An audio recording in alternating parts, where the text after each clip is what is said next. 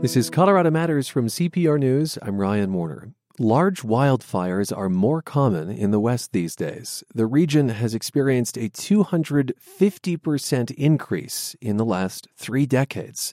Climate change is a culprit, and a new report calls for big changes in the face of this new normal. One idea, that communities at risk of burning should bear more of the costs. These forested places are booming in Colorado. Tanya Schoenagel specializes in fire ecology at CU Boulder's Institute of Arctic and Alpine Research. And Tanya, welcome to the program. Thanks for having me. So the western U.S. has seen rising temperatures and longer fire seasons, 3 months longer since the 1970s. It has led to what your paper calls the new era of western wildfires. What do you mean? Say more about that.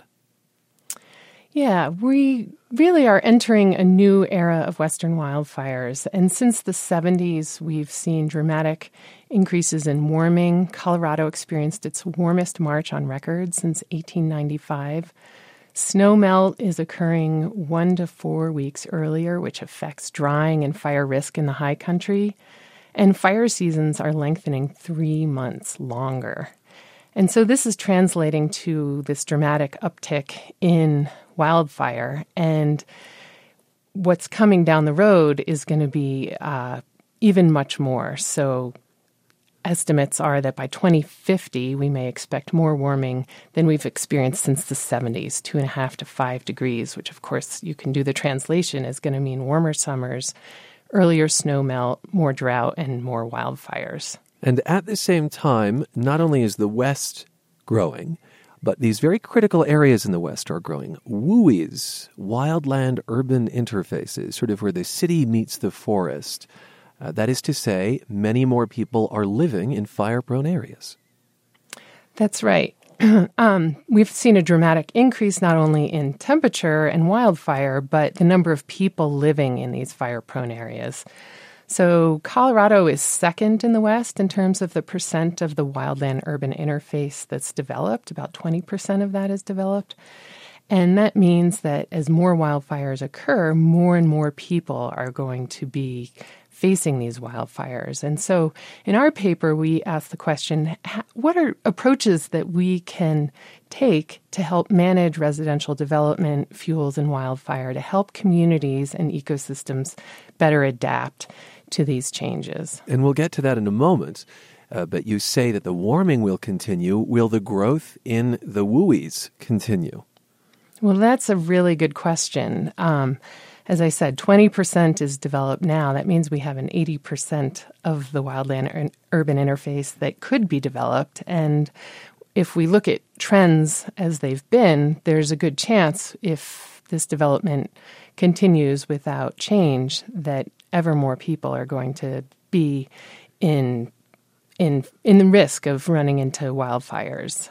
And so about 30% of the fires burned in Colorado were in the wildland-urban interface just since 2000. So we predict that about 40% of this area by 2040 is going to experience increased probability of burning. Right, because history tells us that indeed these places burn, and there are a lot of high-profile fires outside, for instance, Colorado Springs and Boulder and Fort Collins that demonstrate that of late. I want to get to perhaps the trickiest recommendation that you make in this report, which is really shifting who pays for wildfire prevention and response. Let me just quote it. The majority of home building on fire-prone lands occurs in large part because incentives are misaligned, where risks are taken by homeowners and communities, but others bear much of the cost if things go wrong. That is to say, there are federal disaster declarations and taxpayers as a whole pick up the tab. Why is that not the right course, in your opinion? Yeah, well, suppression costs are significant. They're about 50% of the Forest Service budget. They are about $1 to $2 billion per year. And our recommendation or our suggestion is realigning these incentives because right now federal agencies pick up the tab for protection of communities from wildfire. So this leaves little incentive for counties to reduce vulnerability of communities to wildfire, to reduce the expansion of development into these fire-prone areas. So sharing suppression costs with counties will be very unpopular, of course, but it would provide a very strong incentive to curtail residential growth into these fire-prone areas. And let's follow that to its logical conclusion. So if counties, if municipalities are picking up potentially more of the cost, that becomes an incentive for them to change perhaps their building requirements, their materials requirements. Maybe it taps their budgets more. Would you expect taxes to go up in the WUI? I'm thinking of places like Evergreen or Conifer. Right. That's another possibility, that taxes may go up. There may be ways in which that cost sharing may be borne more by those folks who are living in the wildland-urban interface, or by the counties who are responsible for the levels of development and the ways in which those homes are developed and those communities are developed within these fire-prone areas. I find it fascinating that you recommend something of a fire equivalent of a floodplain map. So if I want to know whether my home is vulnerable to flood, there are any number of maps I can turn to that tell me the level of vulnerability.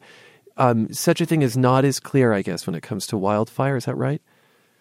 Well, it's interesting that we have a really well-developed way to deal with flooding. There's flood hazard mapping, which is part of the National Flood Insurance Program, and it provides the basis for building regulations and flood insurance requirements. And we could have the same thing for wildfire, but we don't. So in California is an example where they have this wildfire hazard mapping, and they develop fire-resistant building codes in areas of very high fire hazard areas. So they also can be used to restrict growth from some areas, or requiring building codes in other areas. And again, with 80% of the wildland-urban interface in Colorado yet undeveloped, those kinds of maps can be really useful in trying to figure out how we can better adapt our communities so that they can withstand fire, and how to reduce the costs of protecting them from fire. And that's a question of where building occurs and the nature of that building, the nature of the materials, the nature of the steps homeowners take to clear trees from near those homes. You're listening to Colorado Matters. I'm Ryan Warner, and we are speaking with Tanya Schoenagel from CU Boulder. She's one of the authors of a new paper that is basically a pretty clear warning to folks who live in the wildland-urban interface, this sort of place where the city meets the forest. Adapt is the title of her paper. Adapt to more wildfire in Western North American forests as climate changes. You also recommend letting more fires simply burn, and you recommend some prescribed burns as well. That might not fly with some folks who are concerned about wildfire and are concerned about air quality. Why those recommendations? Well, again, it's a way in which we are recommending a shift from primarily fighting fire. And we're not suggesting that we should no longer suppress fires. We need to still protect communities to the ability that we can. But the majority of our efforts have been placed on suppressing fires, and we're recommending a shift to promoting more wildfires away from people where it's safe, and for igniting more prescribed fires, because more fire on the landscape under more controlled conditions can help reduce fire risk by reducing fuels for future fires in the near future. So if you let a fire burn that isn't really near people, how does that wind up helping in the long run protect people? Explain that for me.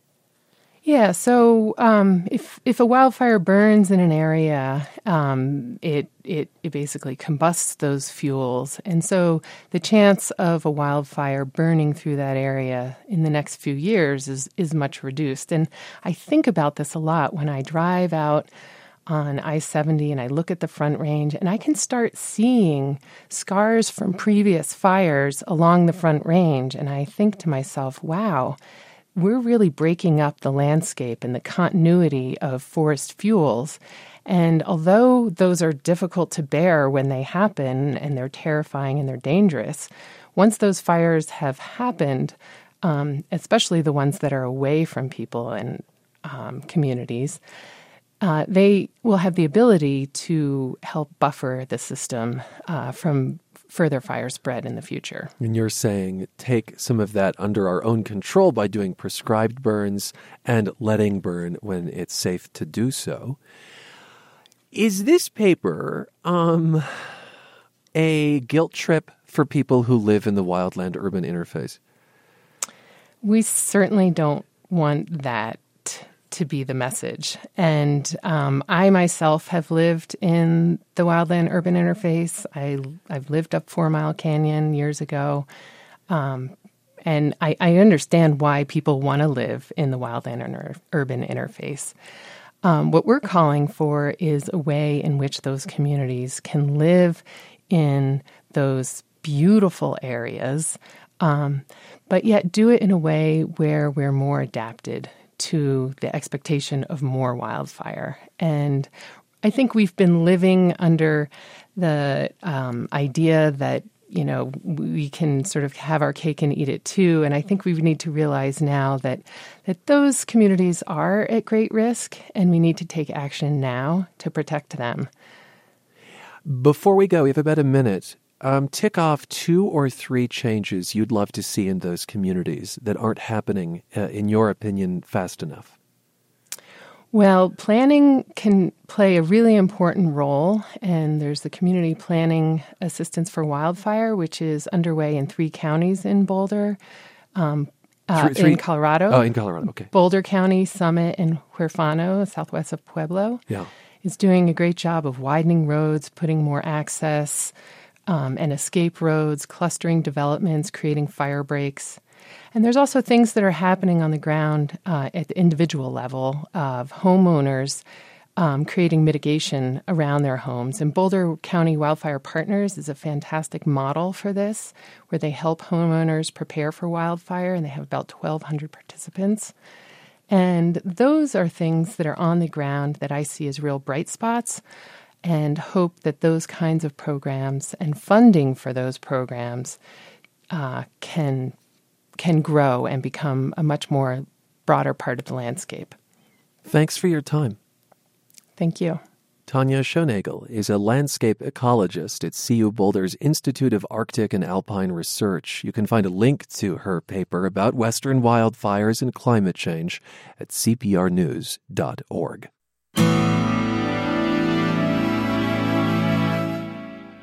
Scott Mercier made a choice 20 years ago. He refused to take performance-enhancing drugs, a decision that ended his professional bike racing career.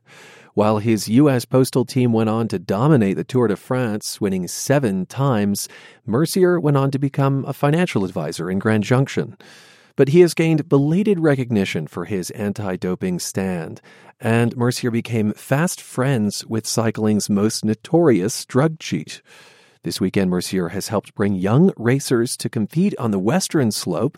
And Scott Mercier joins us from our studio on Main Street in Grand Junction. Welcome to the program. Thanks, Ryan. Good morning. You were nearing the pinnacle of your professional cycling in 1997 when you refused to take performance-enhancing drugs and dropped out. Will you take us back to that moment when you said no? Actually, it's almost exactly 20 years ago. The Tour of Romandy is happening in Switzerland right now. And it was kind of a drawn-out process. At the end of that race, the team doctor, Pedro Celaya, put me, I went into his hotel room, and he gave me a training schedule. And the schedule was about 2 weeks long. Every day involved high miles, about 100 plus or minus every day. And he had intervals. And on each day of this calendar, he would have dots or stars, and he pulls out a Ziploc baggie, and it's filled with these clear vials of liquid and these green pills. And I'm still nervous actually thinking about this because it's very visual to me even today. And he asked me if I know how to inject myself. And I said, no, I quit using heroin back when I was a Cal. And he kind of laughs and he says, well, he gives me some instructions on how to inject myself. He says, when you go through customs, I was living in South Africa at this time, put them in your front pocket and tell everyone they're B vitamins. So at that time, I wasn't sure what I was going to do. I knew that I wanted to get out of his hotel room. And I'm still sweating thinking about this today because it was such it was like a fork in the road for me. Oh. I was living in South Africa, and I asked my wife, I said, what do you think? And she graciously said, it's your career. You got to do what you want. And I kind of decided right then and there that would be my last season on U.S. Postal. Was that a hard decision to come to? Not really. Racing in Europe is a lot of fun, but it's also really hard. And for me, I don't know what kind of gave me this foresight where I started playing out the future if I took that first dose. I was making just under $100,000, so I was making good money, doing what I wanted to do. And then you would start getting this, for me, I felt like I would start getting this kind of addictive power where you get addicted to the strength, and that it was one step on a merry-go-round that I could never get off, or a toilet bowl where you're sort of circling it and circling and circling. And I just thought, I don't know how this ends. And I knew that to take that step, there's no way that I could get around just having to live my life as a lie. Of course, you know how this story ends now because hindsight is 20/20, and that for so many this ended in disgrace. But I have to think it was extremely difficult, extremely painful to see how well your teammates were doing and the adulation that surrounded them, and to think I passed that up. Am I putting words in your mouth? Was that difficult? No, not at all. The decade following, I was living in Hawaii and working in my dad's restaurant company as an assistant manager, making less than half of what I was earning. Complete anonymity. There's not really a training program from going from an elite athlete to professional athlete to real everyday life, the struggles that everyday people face all the time. And I'm watching my former team go on to become arguably one of the most dominant teams in any sport, period. And I thought, my goodness, what have I done? What have I done to my family? What have I done to my family financially? And the adulation you mentioned was probably the most grating thing to me because you know what they're doing to achieve this. And you know that they're just lying right through their teeth to achieve this. But on the other hand, they also put in a lot of hard work, too, so we can't forget that. Yeah, I want to say that a year after you left the team, you were replaced by the man who became the face of doping and cycling, Lance Armstrong. He won 7 Tours de France and was stripped of his wins for doping. The two of you were obviously on different sides of this issue, but in a strange twist, you have become friends. You even ride together. How in the world did that happen? It's kind of a weird story, really. I had recently joined Twitter, I don't know, probably 4 years ago, and I had all of maybe 200 followers, and I noticed Lance Armstrong started following me.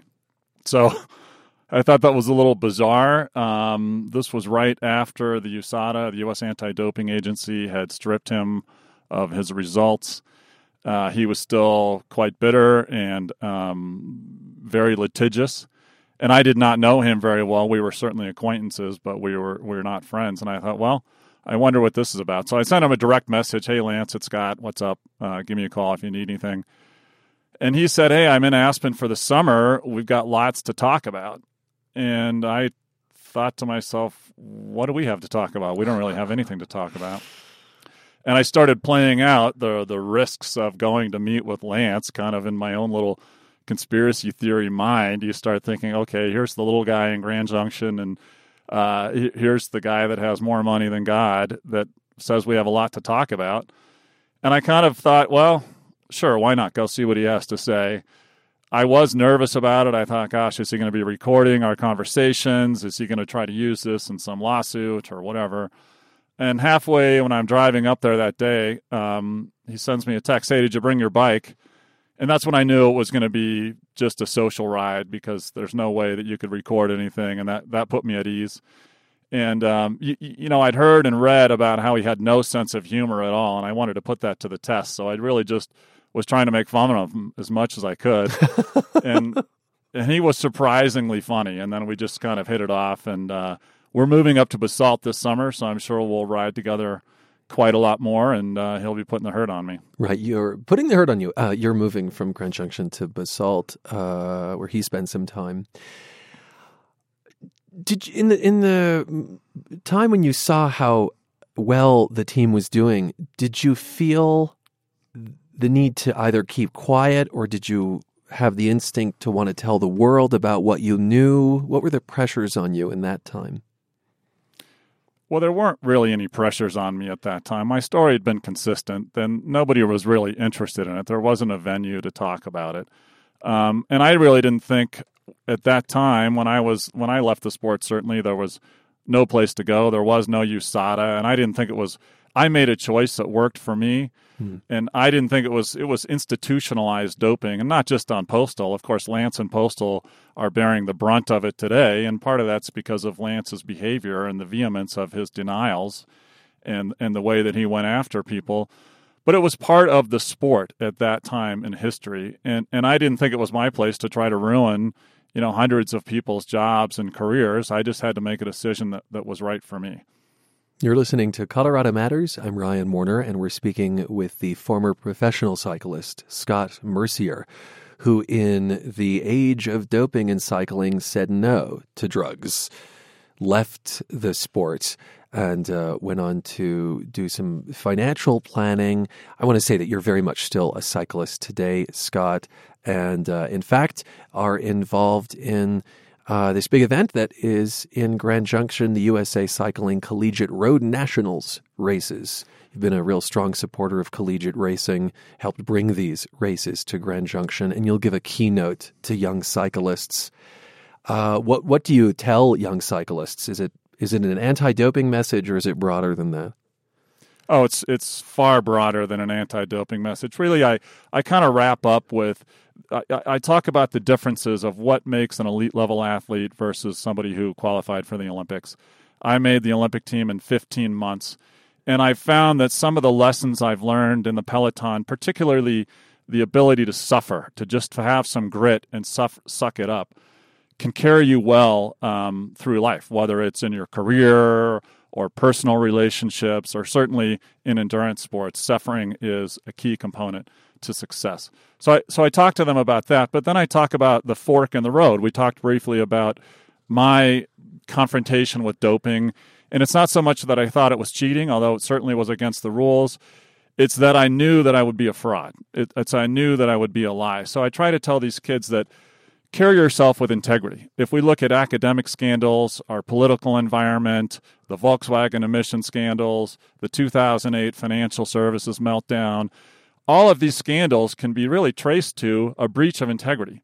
And if you think of the root of the word, right, Roman soldiers used it, or it was structural, where if you think of the integrity of a bridge or a dam, you can poke a little pinhole in a dam. Glen Canyon Dam would go down with just a hair-sized pinhole in it. The entire thing would collapse.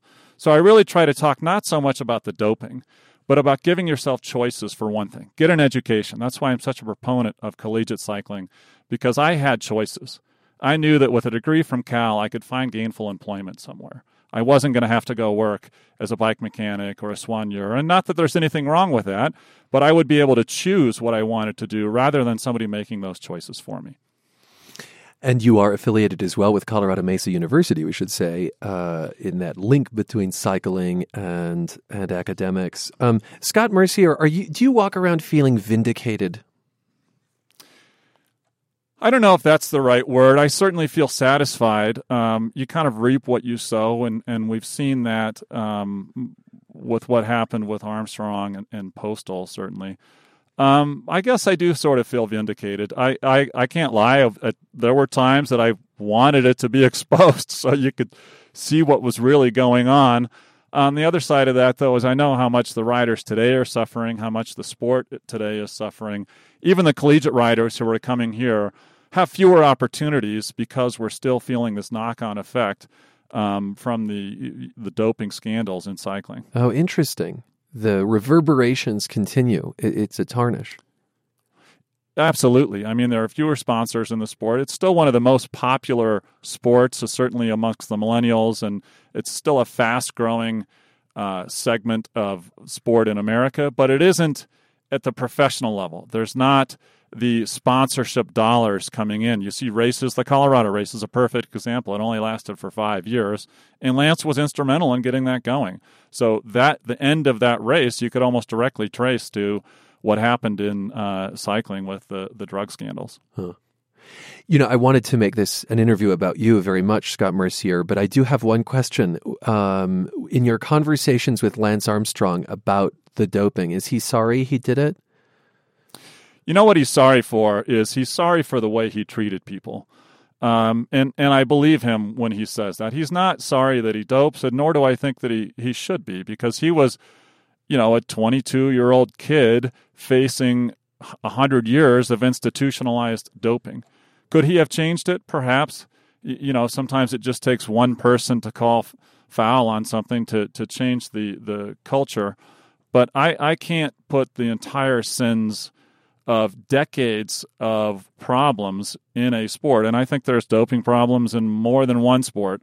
I don't believe that a deflated football is the NFL's biggest problem. But I think that in some ways he's gotten exactly what he's deserved, but in some ways he's the fall guy for really an entire sport. And when you hear today of some scandal, some fraud, or some lie, it's, that guy is the Lance Armstrong of this, or this is the Lance Armstrong of that. So he's certainly paying a penance. Thank you for being with us. It's my pleasure, Ryan. Scott? And come on out to the races over here in Grand Junction. Indeed. He's talking about the USA Cycling Collegiate Road Nationals in Grand Junction. Scott Mercier will be giving the keynote address this week there. And he is a former professional cyclist who bowed out of the sport rather than use performance-enhancing drugs. Part of his mission now is to spread that anti-doping mission to young athletes. This is CPR News.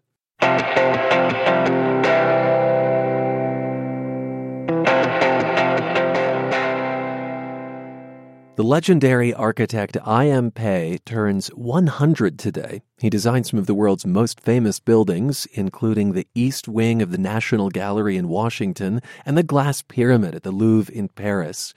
One of Pei's first big projects was in downtown Denver, the Mile High Center, completed in 1956, and many consider Pei's National Center for Atmospheric Research in Boulder a masterpiece. But one of his Colorado buildings is gone forever. To tell us more about Pei's work here, I'm joined by Michael Paglia, art and architecture critic for Westward. Welcome back to the program. Thank you for having me, Ryan. I want to start with NCAR, so Pei's last Colorado building. You can't miss it if you're in Boulder. It's set on a mesa next to the Flatirons. It was completed in 1967, and some may remember it from Woody Allen's movie Sleeper. Here's Pei in a 1997 documentary talking about his reaction to the spot where the building would go. When I saw the site the first time, I said, wow, what a site. And I became so excited by it. And I said, I've never done anything like that, because all my work up until then has been in the middle of cities.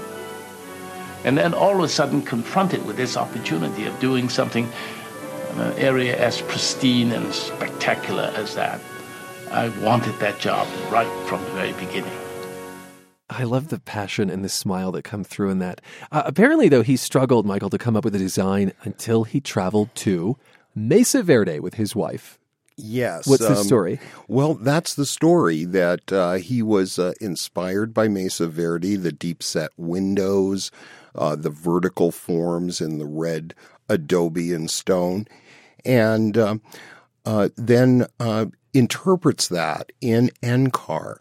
One interesting thing, I think, is that he localizes the building through the reference to Mesa Verde, through the use of native soil from the site for the concrete casting of the building. Oh, is that what gives it that hue? Right. The perfect hue is because it comes exactly from the excavation for the building itself, which is then mixed with concrete to form the aggregate. So when you see the NCAR building in Boulder, think cliff dwellings to some extent. And I guess what you're saying is that this building could not have been designed for somewhere else. It's truly responding to place. Yes, and I think one of the interesting things about Pei, especially in his Colorado projects, say because they're early in the arc of his career, is that he takes these international concepts in architecture and then locates them in Colorado through these different references, like the color. And so that's how a building like NCAR can both look ancient and futuristic at the same time, really. Yes. In fact, I was thinking on the way down here that it hadn't aged at all, that it still is a credible work of contemporary architecture. How important would you say that NCAR building was to Pei's career?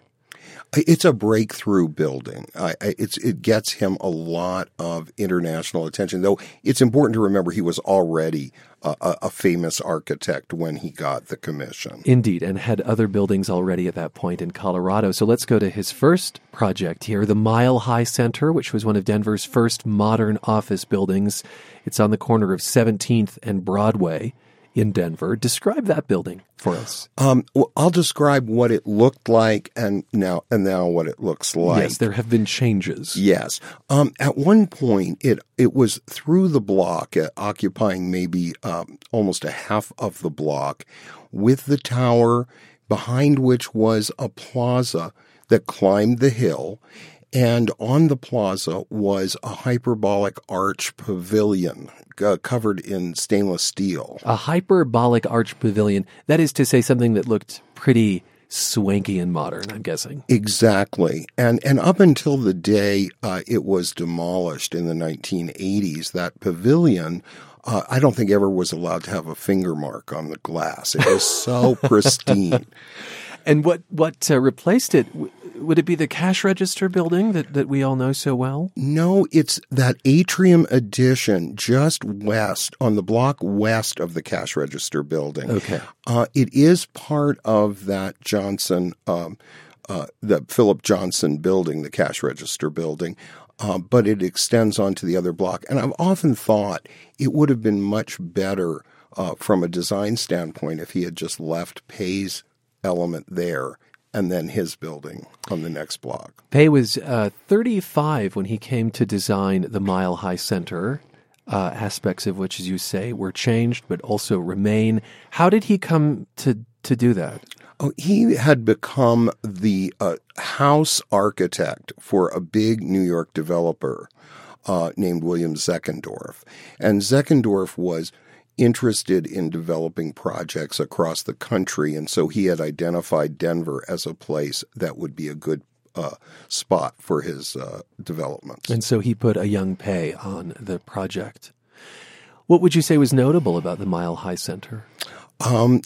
First of all, the relationship of the site was 2.5 acres, or still is 2.5 acres, and Pei limits the tower to one end of it to create this pavilion and plaza. And there was a water feature that had rainbow trout in it. And this was his attempt to, along with the name Mile High Center, to locate the building in Denver, the way he had with NCAR in Boulder. Because, of course, there's a lot of trout fishing in Colorado.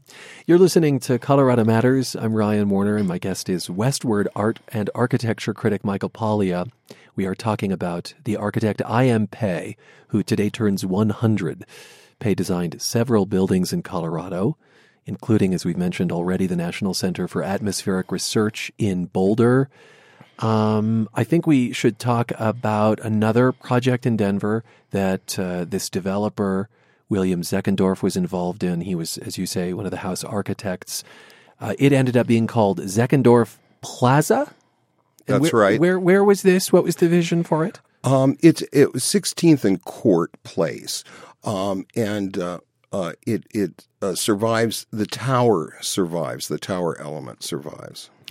It is, so on the mall. On the mall. And what businesses are there now? What would anchor it for us today? The Sheraton Hotel occupies the site. Okay. What was his vision for the complex, which again is something that has changed over time since Pei was involved? It was an incredibly intelligent concept from a formal perspective. So you start with this recessed ice skating rink. You jump up to the hyperbolic paraboloid. Another one of those, that very modernistic shape. Very modernistic, and anticipating the pyramid at the Louvre, which you had mentioned before. Oh, wow. Then there was the box of the department store, which had been a Median-F department store, and then the tower of the hotel, which was originally built as a Hilton. In 1995, Michael, you called the demolition of Pei's building an act of barbarism. And I don't disagree with that now. And that includes the hyperbolic paraboloid. The hotel survives. The high-rise block survives. Yeah. But the destruction of the hyperbolic paraboloid, of the skating rink, the recladding of the department store just did tremendous damage to it as an architectural composition. Could something like that happen again today in Denver? Maybe not with Seckendorf, but with certainly other important modernist buildings. In the 1990s when this happened, there was mid-century modern was not held in high regard the way it is today. This is pre-Mad Men. This is pre-Mad Men, and it was thought to be ugly. It was thought to be dated. This is how people felt about 50s modernism at that time. Pei's other big Denver project came in the early 1980s, and it is the 16th Street pedestrian mall. At the time, a lot of cities were converting downtown streets to walkable malls. What was innovative about Pei's design for the mall? I think the patterning of the pavement, which is meant to refer to Navajo rugs and rattlesnakes, the diamondback rattlesnake pattern. The red stone component of that stone is Colorado quarried stone. So again, it was locating this international aesthetic, this late modernist aesthetic in that case, with Colorado. And I wanted to just go back for a second to Seckendorf because I forgot to mention that the hotel is made out of cast panels, concrete panels, that just like at NCAR, it was the excavation, the dirt from the excavation that was mixed to create the aggregate panels. That is to say, the site becomes the building. Yes. There's something so poetic about that, isn't there? About rising, it becomes part of the earth. It's of the earth, and could reflect Pei's Chinese upbringing and philosophical perspective. Thanks for being with us. Thank you so much, Ryan, for having me. Michael Paglia is art and architecture critic for Westword, and we spoke on I. M. Pei's 100th birthday. This is Colorado Matters from CPR News.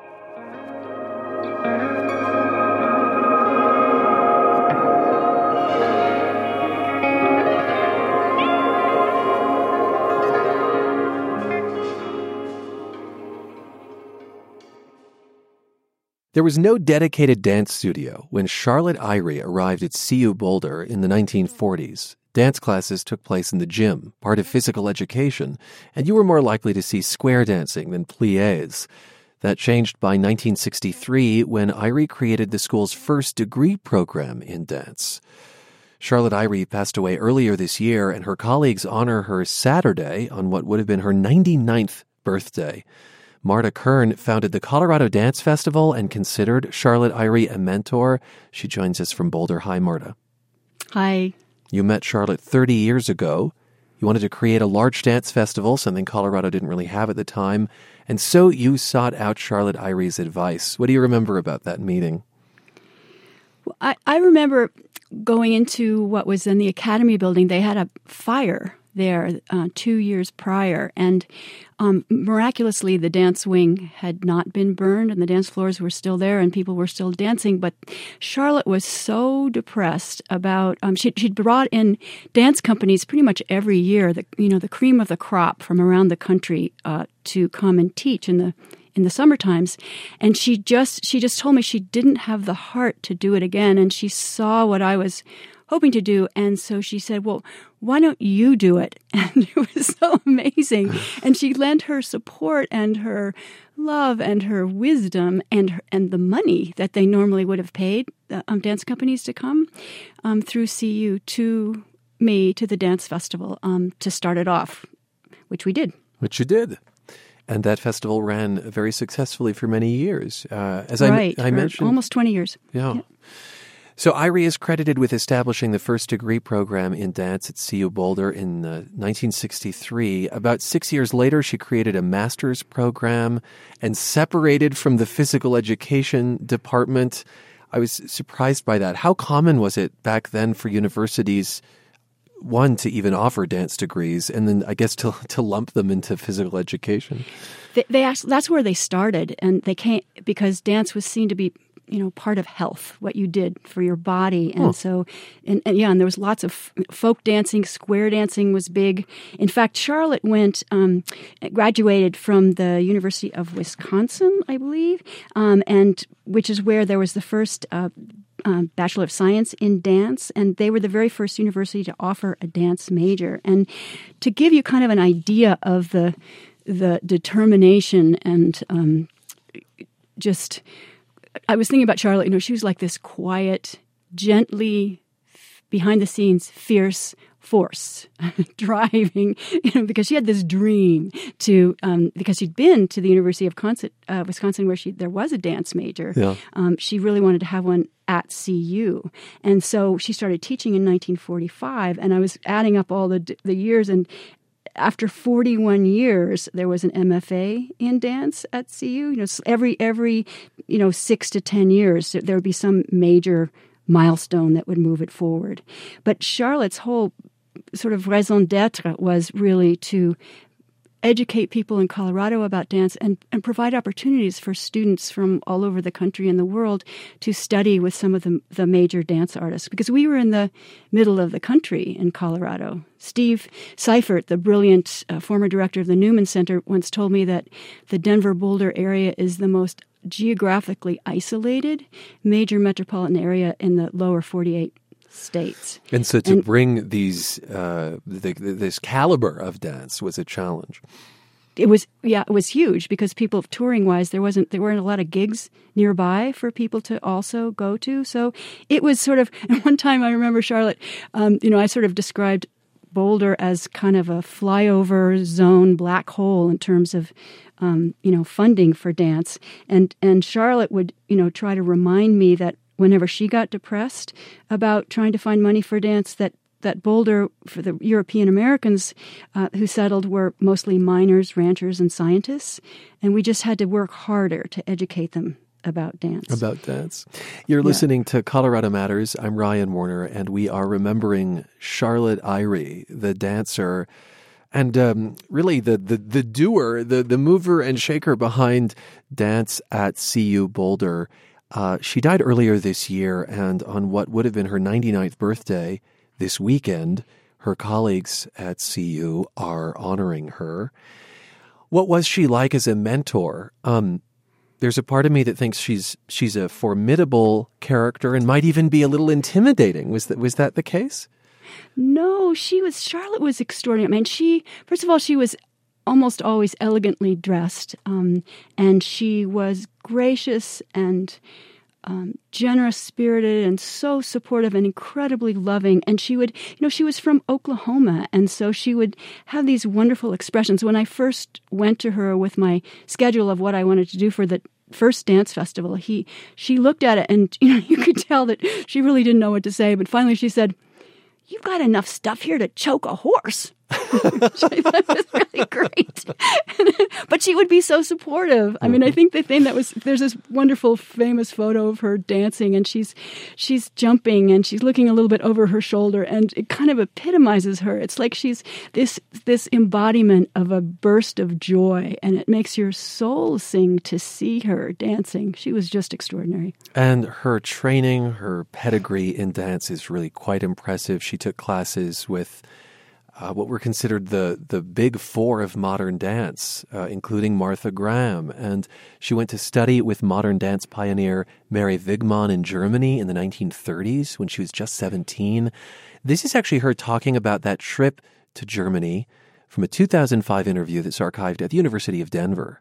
This was Hitler's period in Germany. And we were very aware of that from the time that we got there. And the Wigman studio at that time was in Dresden, so that's where we spent our time. And it was at a tense time, and we were warned about if we wanted to ask questions that we had to hold up our hand and say, Heil Hitler. And if you didn't, the person just ignored you and walked away. You had to say Heil Hitler every time you asked a question. Did she talk to you much about that experience?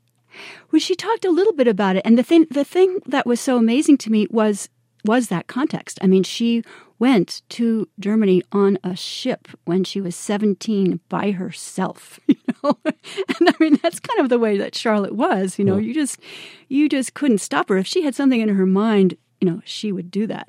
And that's, I think, that, you know, she's recognized nationally really as, you know, this extraordinary dance educator. Deborah Jowett, who's probably one of the most internationally respected dance critics in the world, wrote once, quote, "Everyone in the field of dance education, as well as many dancers and choreographers, know of her years of service in the field," end quote. And I think that it's really important to say, you know, so I a long time ago wrote an article that Nancy McElroy, big shout out to her, who was the dance administrator at CU for the longest time and knew Charlotte best. I think she found an old article that I wrote, and I quoted Charlotte saying, "We had to prove that we were legitimate, that dance is a discipline with a historic background, a scientific basis, and its own unique body of information. Once the educators had been brought into contact with the world of professional dance, the art of performing, there was no turning back," end quote. But it was a slog. But it was a really slog, right? It took years to make incremental change. I want to say, just before we wrap up, we have about a minute. When CU Boulder built a new 150-seat theater on its campus in '84, they named it after Charlotte Eyre. Right, they did. And Charlotte said to me very quietly, she said, you know, she was such a humble person. She was so amazing. She said, "Marta, you know, I don't know about this." She said, the only time I've heard theaters being named after people is after they're dead. So it was really an amazing kind of thing. Is it true that she hated the pink walls inside? Oh, God. She was so depressed. I mean, it's not that pink is associated with ballet and girls, right? Mostly. And she liked ballet, but modern dance was her thing, and she was such a pioneer about it, you know, from all over the world. And she said, "I can't believe they painted it pink. I fought my whole life against pink." And she really, you know, would sort of fantasize plotting, you know, like having a whole squad of people, you know, repainting it in the middle of the night. In her honor. It's really hard for her. Thank you for being with us. I really appreciate it. Thank you so much. That's Marta Kern. She remembered CU Boulder dance pioneer Charlotte York Eyre, who passed away earlier this year at age 98. The CU Boulder Dance Department will honor her Saturday on what would have been her 99th birthday. That's our program for today. So glad you could spend time with us. I'm Ryan Warner at CPR News.